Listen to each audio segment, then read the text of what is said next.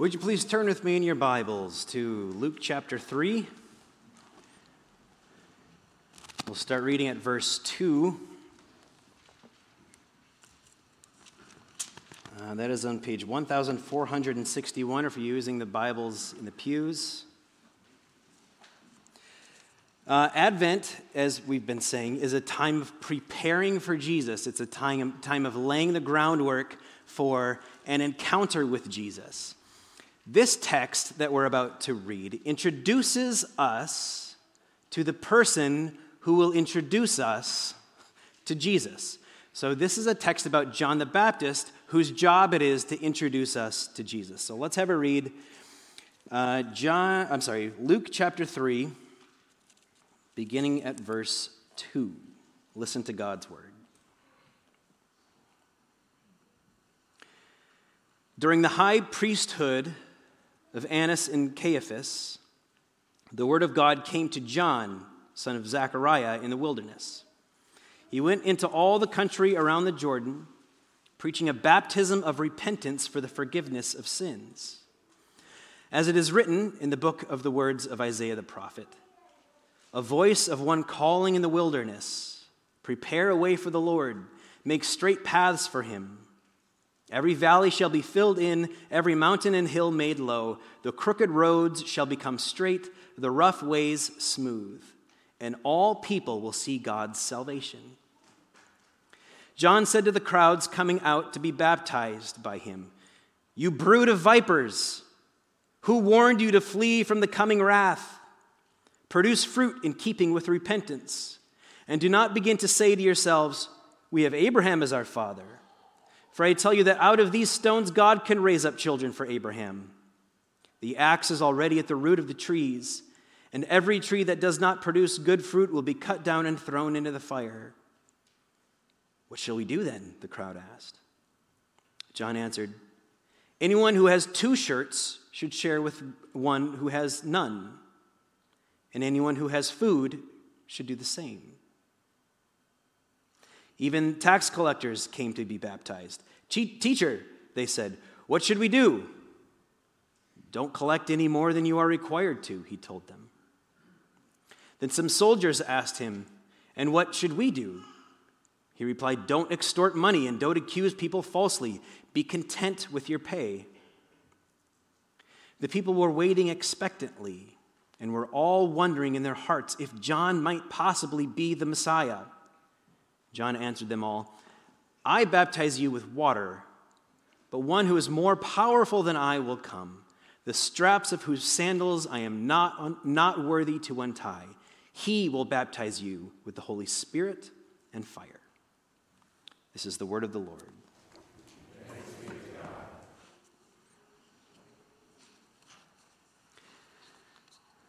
I think it's really interesting that Jesus needed somebody to prepare the way for him. Think about that for a second. Jesus, his presence was so remarkable and so eventful that he needed someone walking a few steps in front of him simply to let people know that he was coming. Never have I needed someone walking 10 steps in front of me to make sure that people knew I was coming. Attention, Target shoppers. Stephen DeWitt is about to enter the door. I've never needed that. I'm guessing you've never needed that, but that's okay. Jesus, for somewhat obvious reasons, required a prophet of God to go before him to tell people that he was on his way. It's almost like Jesus needed someone to prepare the world to absorb the punch that he was about to give. You know how if you feel like you're about to get hit by something, you brace yourself? That was John the Baptist's job, to kind of spook everybody out and to get everybody ready to absorb the thing that was about to hit them. So John the Baptist comes along, and he has everyone take a deep breath, and he has everyone do some soul searching, and he tells everybody to put their seats in the upright, locked position. Now, here's what I'm wondering. This is not my first Advent. nor is it yours, if you understand the words that I'm saying to you. We've done this before. We've prepared for Jesus before. If Jesus was so unsettling and so shocking in the first century that he needed John the Baptist to prepare the way for him, do we still need that today? Do we still need John the Baptist to go 10 steps in front of Jesus? Attention, Alger Park. Jesus is about to enter the building. Do we still need that?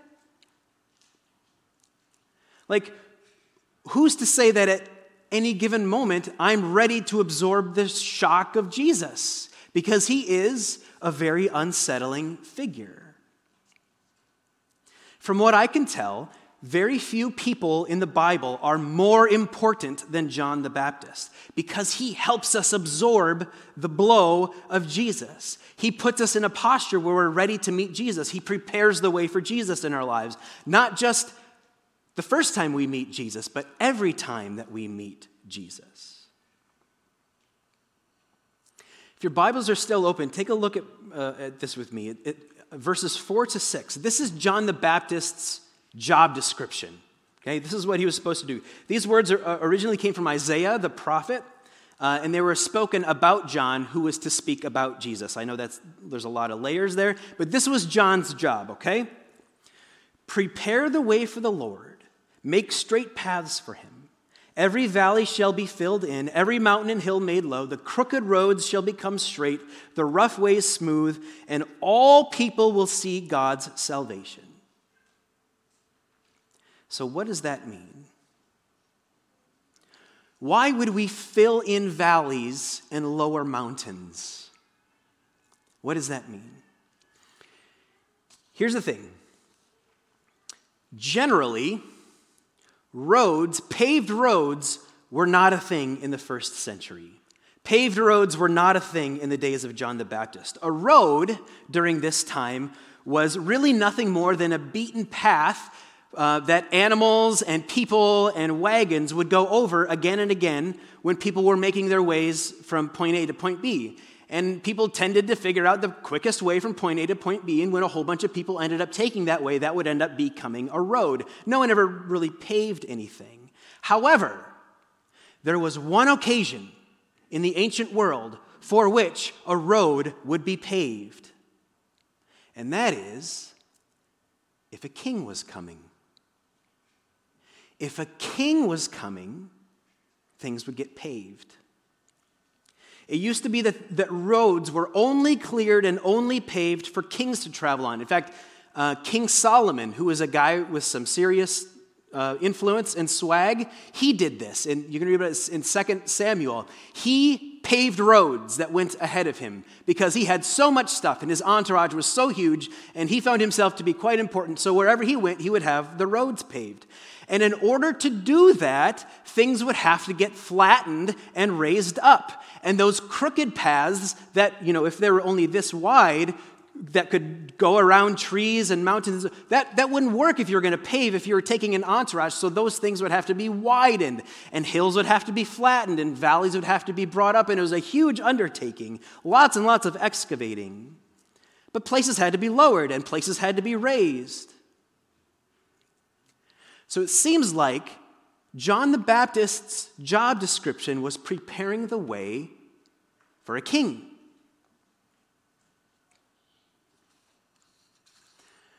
Now, I wonder, as we were reading the text, I wonder if you have the same experience as me when I was studying for this week. So, as we read this text, John is quoting the prophet Isaiah, and it's really quite nice. It's really quite wonderful. He's talking about how, the king is coming, pave the thing, raise this, lower that. In the wilderness, make these roads, paved roads. And then verse 6, all the people will see God's salvation. How lovely. And then verse 7, John suddenly has this warning to these crowds who are coming out to him. And he says, you brood of vipers. And it kind of feels like it's out of nowhere. It's like, ooh. You brood of vipers, who warned you to flee the coming wrath? And I imagine the people saying, you did?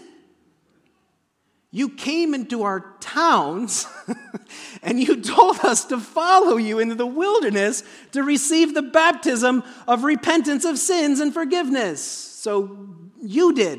In verse 3, you did. Why this brood of vipers thing? Why is John so angry? Why is he so out there? Why this super strong reaction from John? He's the one who asked them to come. Why are they suddenly a brood of vipers? So, at first glance, it doesn't make a lot of sense because the people who are making the trip out to the wilderness, the people who are walking out to the Jordan River, like these are some of the most religious people in the world, right? These are some of the best church-going people on the planet. These are the ones who are listening to his instructions. These are the ones who are attending the revival.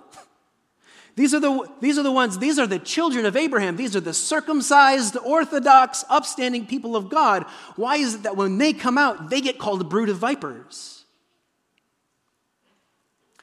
Two things.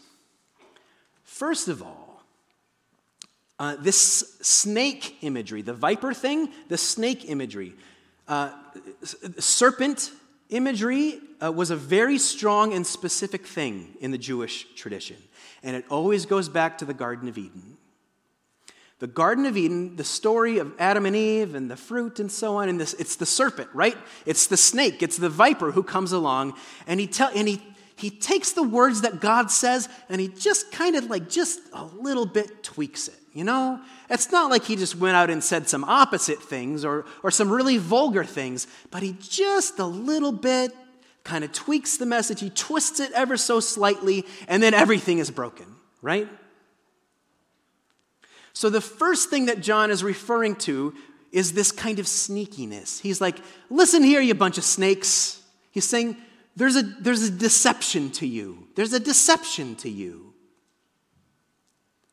And then secondly, I don't know if you know this, but religious people can be really full of themselves. I mean, present company excluded, of course. No, not at all. Present company very much included. Religious people can be very, very full of ourselves. We can be full of ourselves. There are actually statistics to bear this out.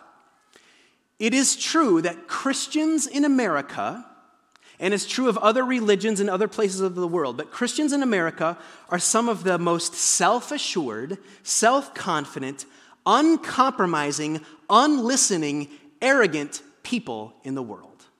This is bared out by statistics. Isn't that incredible? Why is that? Well, I'm sure the answer to that is complicated, but I think John is getting at it here a little bit. Why is it that religious people are some of the most uncompromising, unlistening, arrogant people in the world?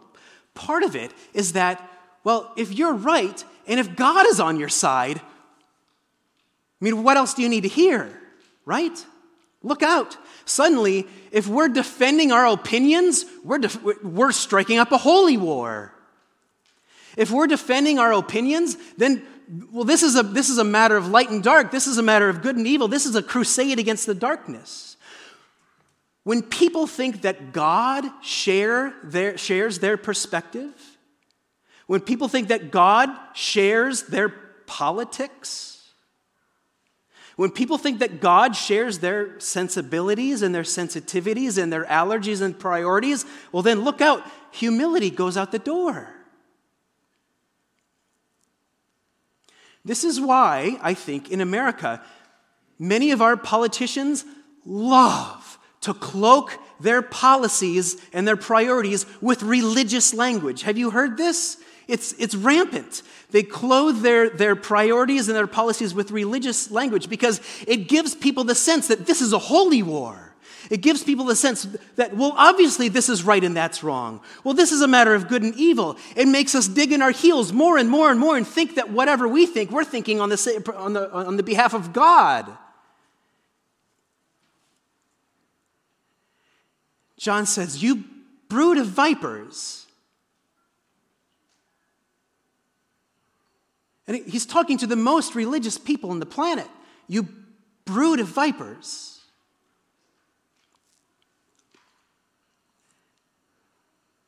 So he's a voice, John is a voice calling people into the wilderness. All of these very good people like you and me.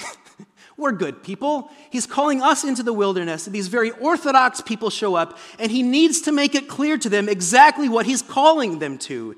He knows these people, and he loves these people, and he knows the way that they think, and he knows what they believe in, and he knows how their hearts tend to be, and he knows how they tend to have their heels dug in, and he knows about the kind of crafty sneakiness because he was raised in it. And so John the Baptist calls everyone out to the wilderness, all of these very religious people out into the wilderness, and he says, everybody in the water. Everybody in the water.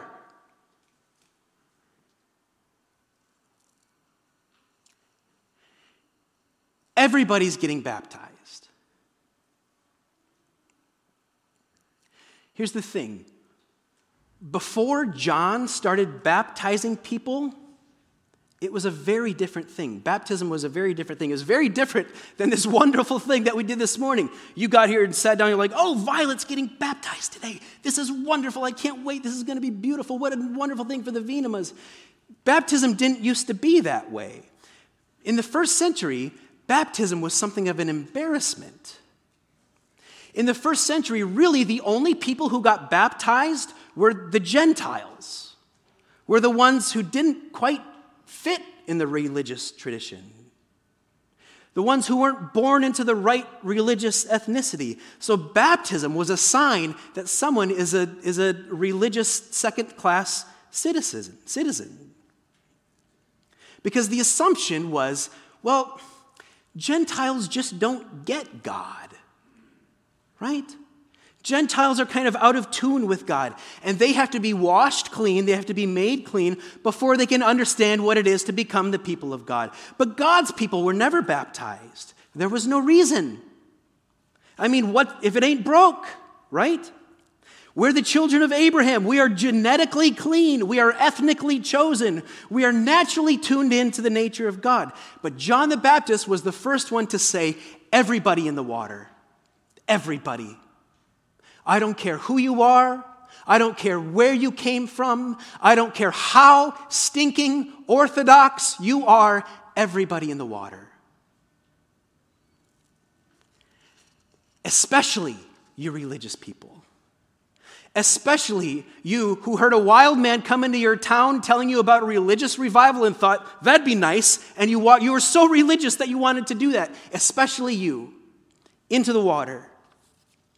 Because there's this snakiness about you. There's this serpentness about you. There's this viperness about you. We tend to twist things to make them convenient for ourselves. We have this agenda. 90% of the time, maybe we don't even know that we're doing it. But we are.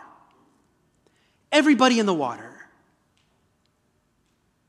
Everybody needs to be humbled. Everybody needs to have their mind and their heart opened, especially the most religious among us, especially as it bears out statistically, the most self-assured, self-confident, uncompromising, unlistening, arrogant people around. People like me. Everybody in the water.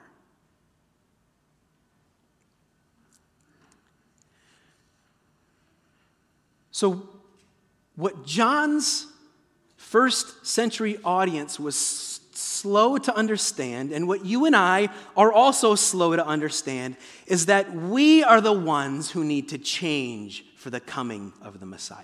We are the ones. The King is coming, and we are the mountains that need to be laid low. We are. The King is coming, and we are the valleys that need to be raised up. The King is coming, and we are the crooked road that just isn't going to work when he arrives. It's just not going to work.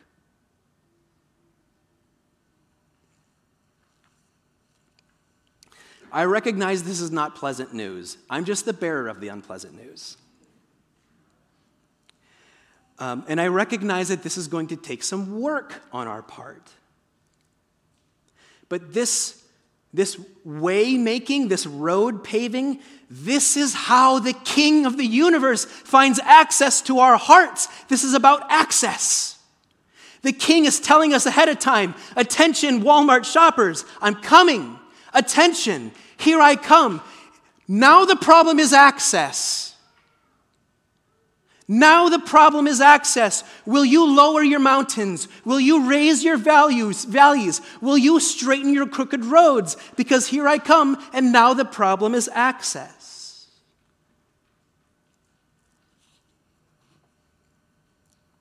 So how do we do this?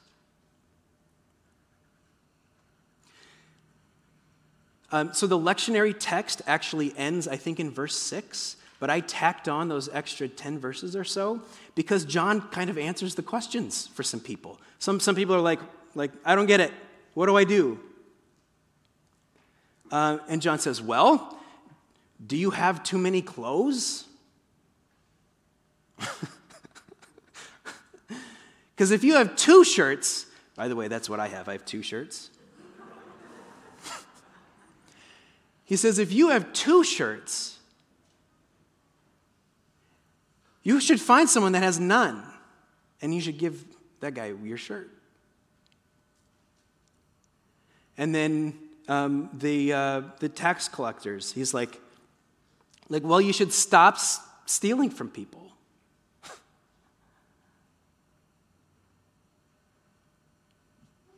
And then there's the soldiers, and they're like, well, you're oppressing people. You need to be just in the way that you handle human beings, and you need to learn how to be content with what you have.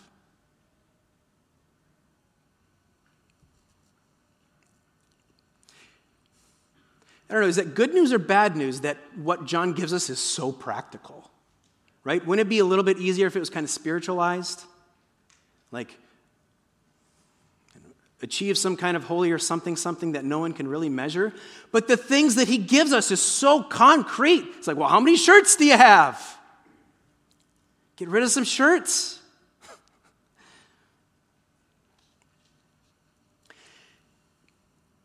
The issue is access. The King is coming. He's on his way. We're a brood of vipers. The King is madly in love with this brood of vipers. He's eventually going to die on a cross for this brood of vipers, but he needs us to know who we are. And he needs us to know the hard-heartedness with which we approach our lives. And he's saying now the issue is access. I read something this week that stuck with me that says, that which goes unseen goes unchanged. That to me seems like a great summary of this text. That which goes unseen goes unchanged. John is like, open your eyes.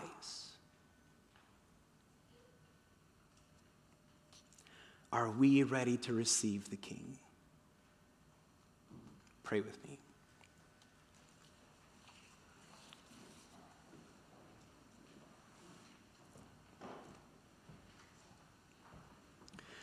We thank you, God in heaven, for fair warning. We thank you for the grace that is John's difficult message. We thank you that you sent him to prepare a way to deal with the access issue that can lead you directly to our hearts. We pray today that there would be little or nothing that goes unseen in our own hearts, and from there, little that goes unchanged. We invite you to have access to who we are, and we invite the beautiful grace of your presence. In the name of the coming King, we pray. Amen.